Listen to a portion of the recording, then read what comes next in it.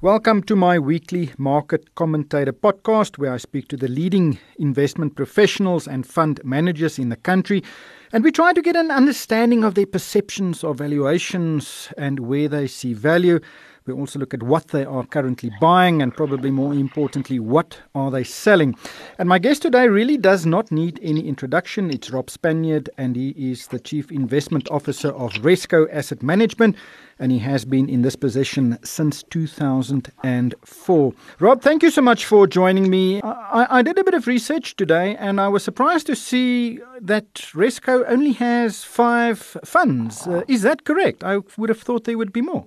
Yeah, no, right. Firstly, good afternoon. Good afternoon to all your listeners. Really great to be able to chat. Yeah, we've got, we try and get our best view. So we're not trying to add, the dangers you had 5 funds, become 10 funds, become 20 funds. And so we try keep it onto a best view and limit that. Yeah, many other asset managers actually follow a different approach. I think there are more than 3,000 collective investment scheme options available to investors today, and and it makes it very difficult to choose. No, well, that actually is you always want to do that. It's great for marketing because you have a whole lot of horses in the race, and then after the event you pull out a fund that's done particularly well, and you tout the performance. The problem is up front the investors didn't know which one to choose, and so it's I think you can have a bit of a game with that. Marketing guys and funds always so if you have 20, 30 funds, you're always going to have one that's got stunning performance. If you've got 5 funds, you've got to be a lot more sharp and on it. But at least investors know going forward what they need to choose. But before we look at your funds, I want to discuss your investment approach, and especially the way you use data and technology, because you do place a lot of emphasis on technology. Tell us about this approach. Well, with data, what's happened in the world at the moment is it's the world we live in. Data has become incredibly abundant. There's data that for everything, and it's really because of the internet fairly freely accessible. At the same time as you've had another trend, which is computing power has become very cheap. And you obviously on our laptops have all got much more powerful, but particularly in the area of cloud.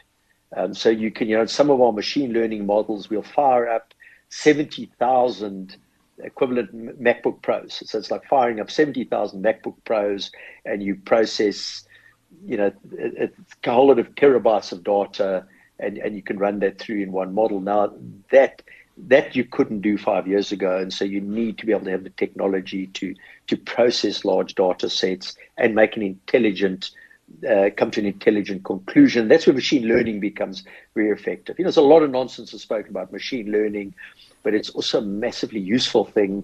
And the analogy we often give is, you find like a Google Photos, for example, can recognize pictures of your kids when they're babies a lot better than you can in a lot of cases. And so machines are getting better at recognizing patterns and pictures actually than people are. But it's very new. You've got to kind of use the data. So we spend a lot of time learning data, processing data, and then our investment team needs you need those tools at your fingertips. So obviously, like in our equity fund, every time we buy or sell a share, we see what it does to the risk stats of the portfolio.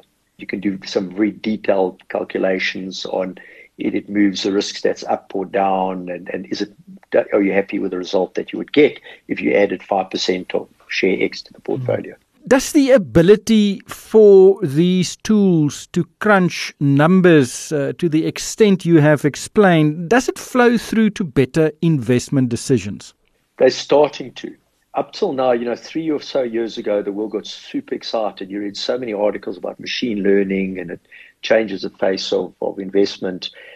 As with all of these things, it proves to be, it's actually a lot more complex than you initially think it is. But it's like they often said on the internet, you'll initially overestimate the impact it makes. And if you think around 2000, it was going to change everything, and there's a lot of disappointment. And in the longer term, you tend to underestimate the impact it makes. I think where you are now, where you understand the complexity of it, it actually is becoming very, very useful. But it's darn hard and darn complex. Do you do it in-house, or do you use the data from an external?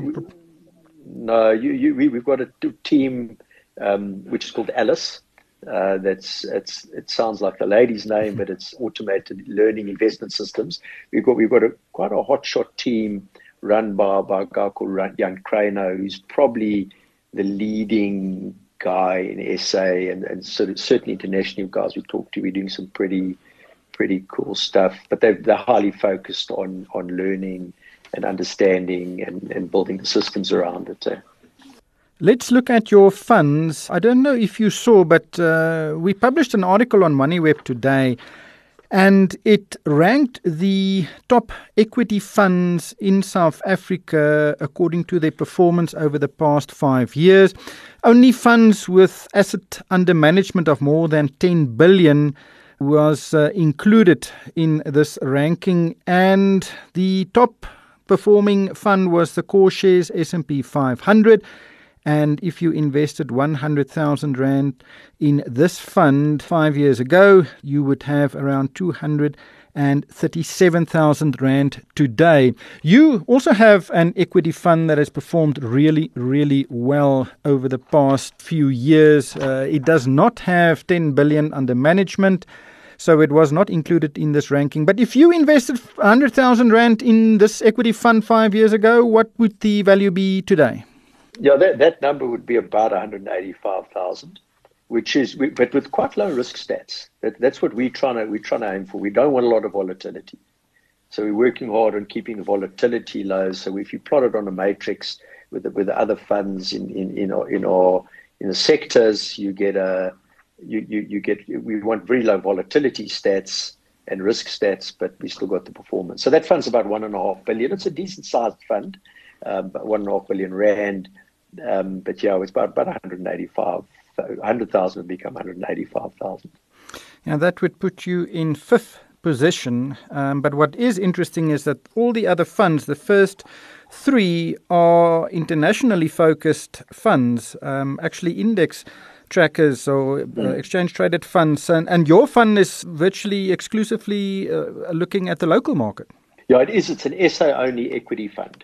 It's great for a building block where guys are saying, look, we want to get our offshore exposure some other way, but we want a component in South Africa, so it's SA only equity. So we've got a much smaller set of shares to choose from than when you can choose from the whole world. I'm looking at the top 10 shareholdings in the fund, right at the top with around 8% of the total value of the fund, AB InBev, and then number 2, Discovery, number 3 is Mondi, and then Bidcorp. They are not usually the companies you would see. Currently, I think a lot of funds or equity funds look at the commodity sector and the financial sector. But just take us through the thinking of the top holdings, AB InBev, Discovery, Mondi, and Bidcorp. Yeah, I mean, ABM is interesting. You know, we put them in recently at that holding. We think they've been pushed down quite a bit, so they got quite cheap. It's a great business. It obviously was totally overpriced at one stage, but it's come back to a nice, great value where we've been buying it. As you get into opening up from COVID and people start going out again, they're well positioned for that. That's what we like about them. Obviously, we're reading today there's a new variant of Delta. If you all go back into lockdown, then you need to change your opinion and sell it. But that's a current view. I was in London last week. It seems like everything is actually getting a bit back to normal in a lot of the world. Vaccines seem to be working. Discovery, we think, is a super interesting one, a business we've liked for a long time. The value of their vitality business. Now, everyone, if you talk to financial advisors, some people hate Discovery, some people love Discovery. It's a pretty well-run business, but their vitality business is internationally. We think it's a no-brainer that eventually, over time, they spin it off. Because you take internationally, there's a company internationally called Lemonade, which we've tracked for a while, which doesn't do a fifth of what Vitality does, and it's got a mega market cap. So we think you're getting the international side of the business is potentially valuable, and you're not overpaying for the local business. A good business. The Mondi is a nice business. It's they're super well run. The whole goods thing, online selling. The cardboard is a lot of what the product they're making. It just positions them really, really nicely in that environment. They try to look for good businesses, not overpriced. We're not benchmark trackers. So you're trying to look out the box, which is an environment.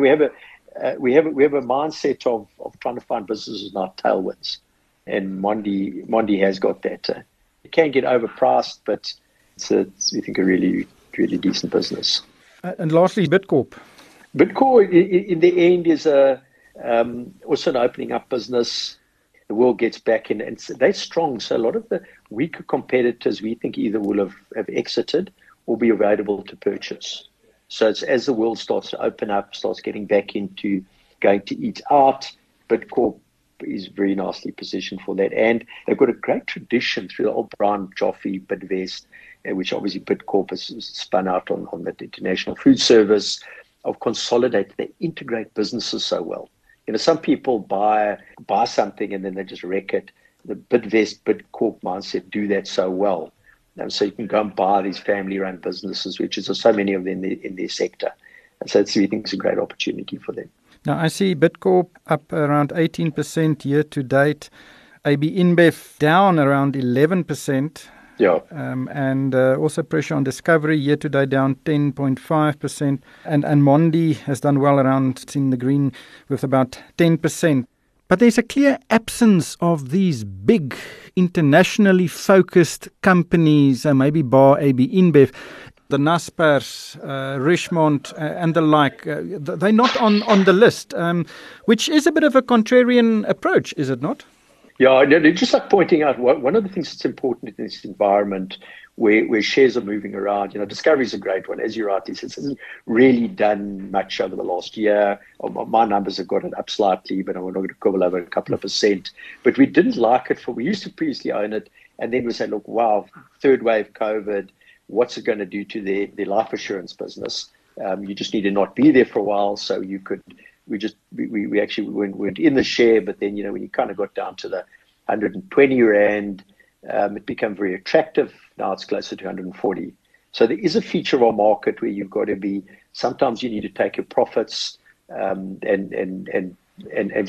not just sit with things forever. The Naspers thing is an interesting share. We haven't held very small amounts over the years. It's two. One is an ESG problem. Governance is environmentally, there's superb governance. It's a bit of a problem. They report to the Chinese government. You've got to be disturbed of a governance thing where you might start getting run by utilities. So that's disturbed us for a while, and then you get the way Naspers own their 10. The Naspers don't report to the Chinese government. Their biggest holding, which is obviously Tencent, is China. But the way Naspers own Tencent is through this thing called the VIE structure, which I won't bore your listeners. It's a very scary way to own something. You don't really own anything.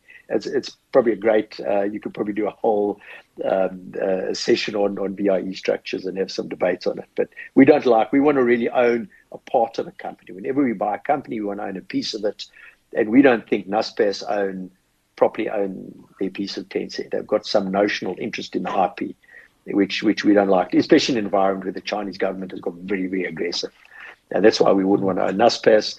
We're happy to own some of the big, the Anglos, the Billitons. We like those things. We just think iron ore's got. We've had a lot of commodity shares at times.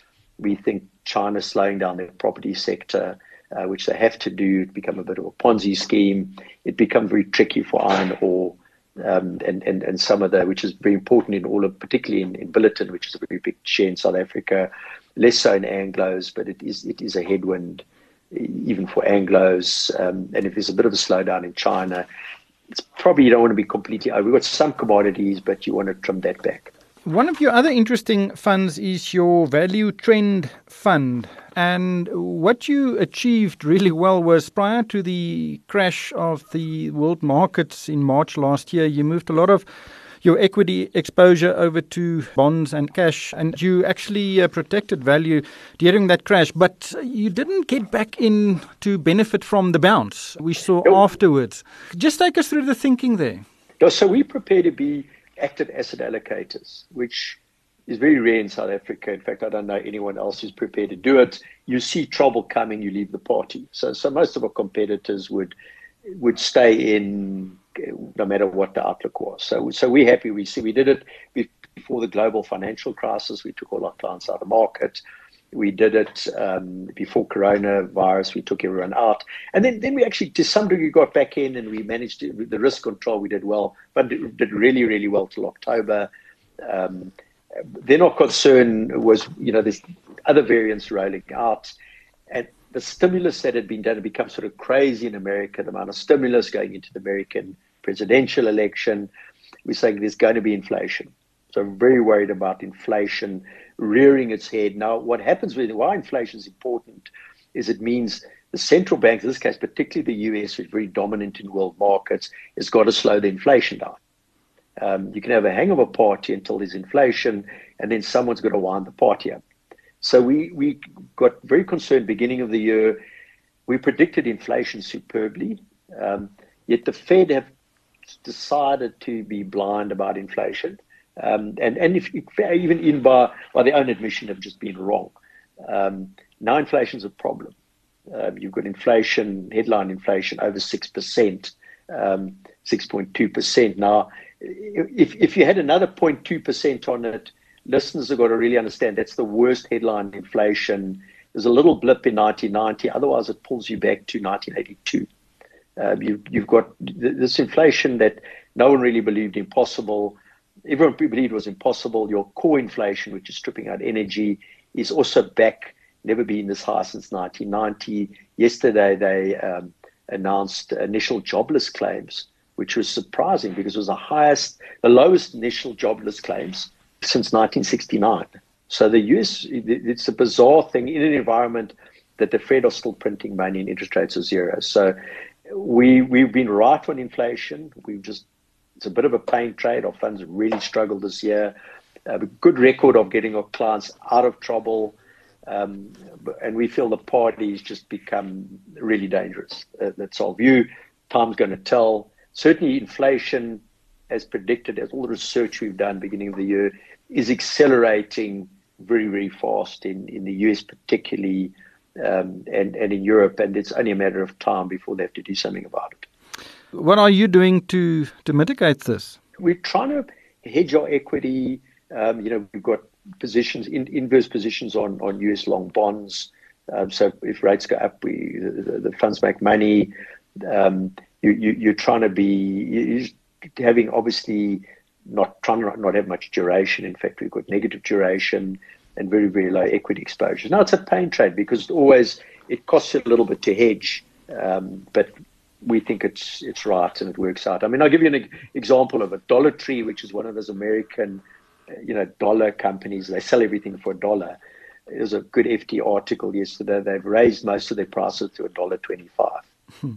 Now, the problem on it, with a party ends, it ends hard because everyone believes this party carries on forever. Yeah. So sitting out, take the pain. We're happy to do it because the facts are agreeing with us. But it's always going to be a bit of a pain trade. But I think it's a later stage of a bubble, and the facts are backing up our thinking. So we're happy to stay with that. And our clients mostly we're their shock absorber in their portfolio, and that really works well for our client base. So you'll sit struggling performance now, but it changes very quickly. The latter stages of a bubble. Can you maybe expand on that? And what are you doing to really mitigate that risk? Well, you get latter stages of a bubble, and I think the last one was 2000. And you just what the market has start ignoring valuation. Valuation doesn't matter. Only only idiots would look at valuation, and you get this sort of mantra that we have now: is equities only go up. In fact, borrow money and buy equities. There is no alternative to equities or TINA, and the market encourages you to just take more and more risk. And it's hard to be different. We're prepared to do that. Corona was wonderful because you could see it was developing very quickly. We could get out, and then 2 weeks later, you were very, very right. This has taken months, taken most of this year, but just try, be risk off, don't hold risk assets. In other words, don't have bond duration and be very careful of equity exposure at this junction, which is very contrary to what a lot of people think, because equities have just been so good to you this last year that people are in love with them. Yeah, absolutely. And the local market, the JSE, has hit several all-time highs in recent weeks. Do you think the JSE is also overvalued to the same extent? Yeah, we correlate very closely to the international markets. There's not we're not on a different planet, so international markets falling take us with it. And we're being swept up by that same mindset. And we've got some of our own homegrown problems. Our local economy is not great. Fortunately, we've got some good international shares that you can buy that are listed here.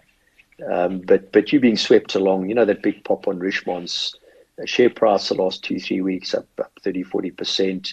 It's an international share. Or miners, or a lot of our market cap of the JSE is international. It goes with the international economy. So we get swept along either up, which we're loving now. In fact, we did an interesting piece a while ago on how closely our market correlates with the Russell, which is an American small cap index. The Russell 2000, we correlate. You can see every dip we move, they move.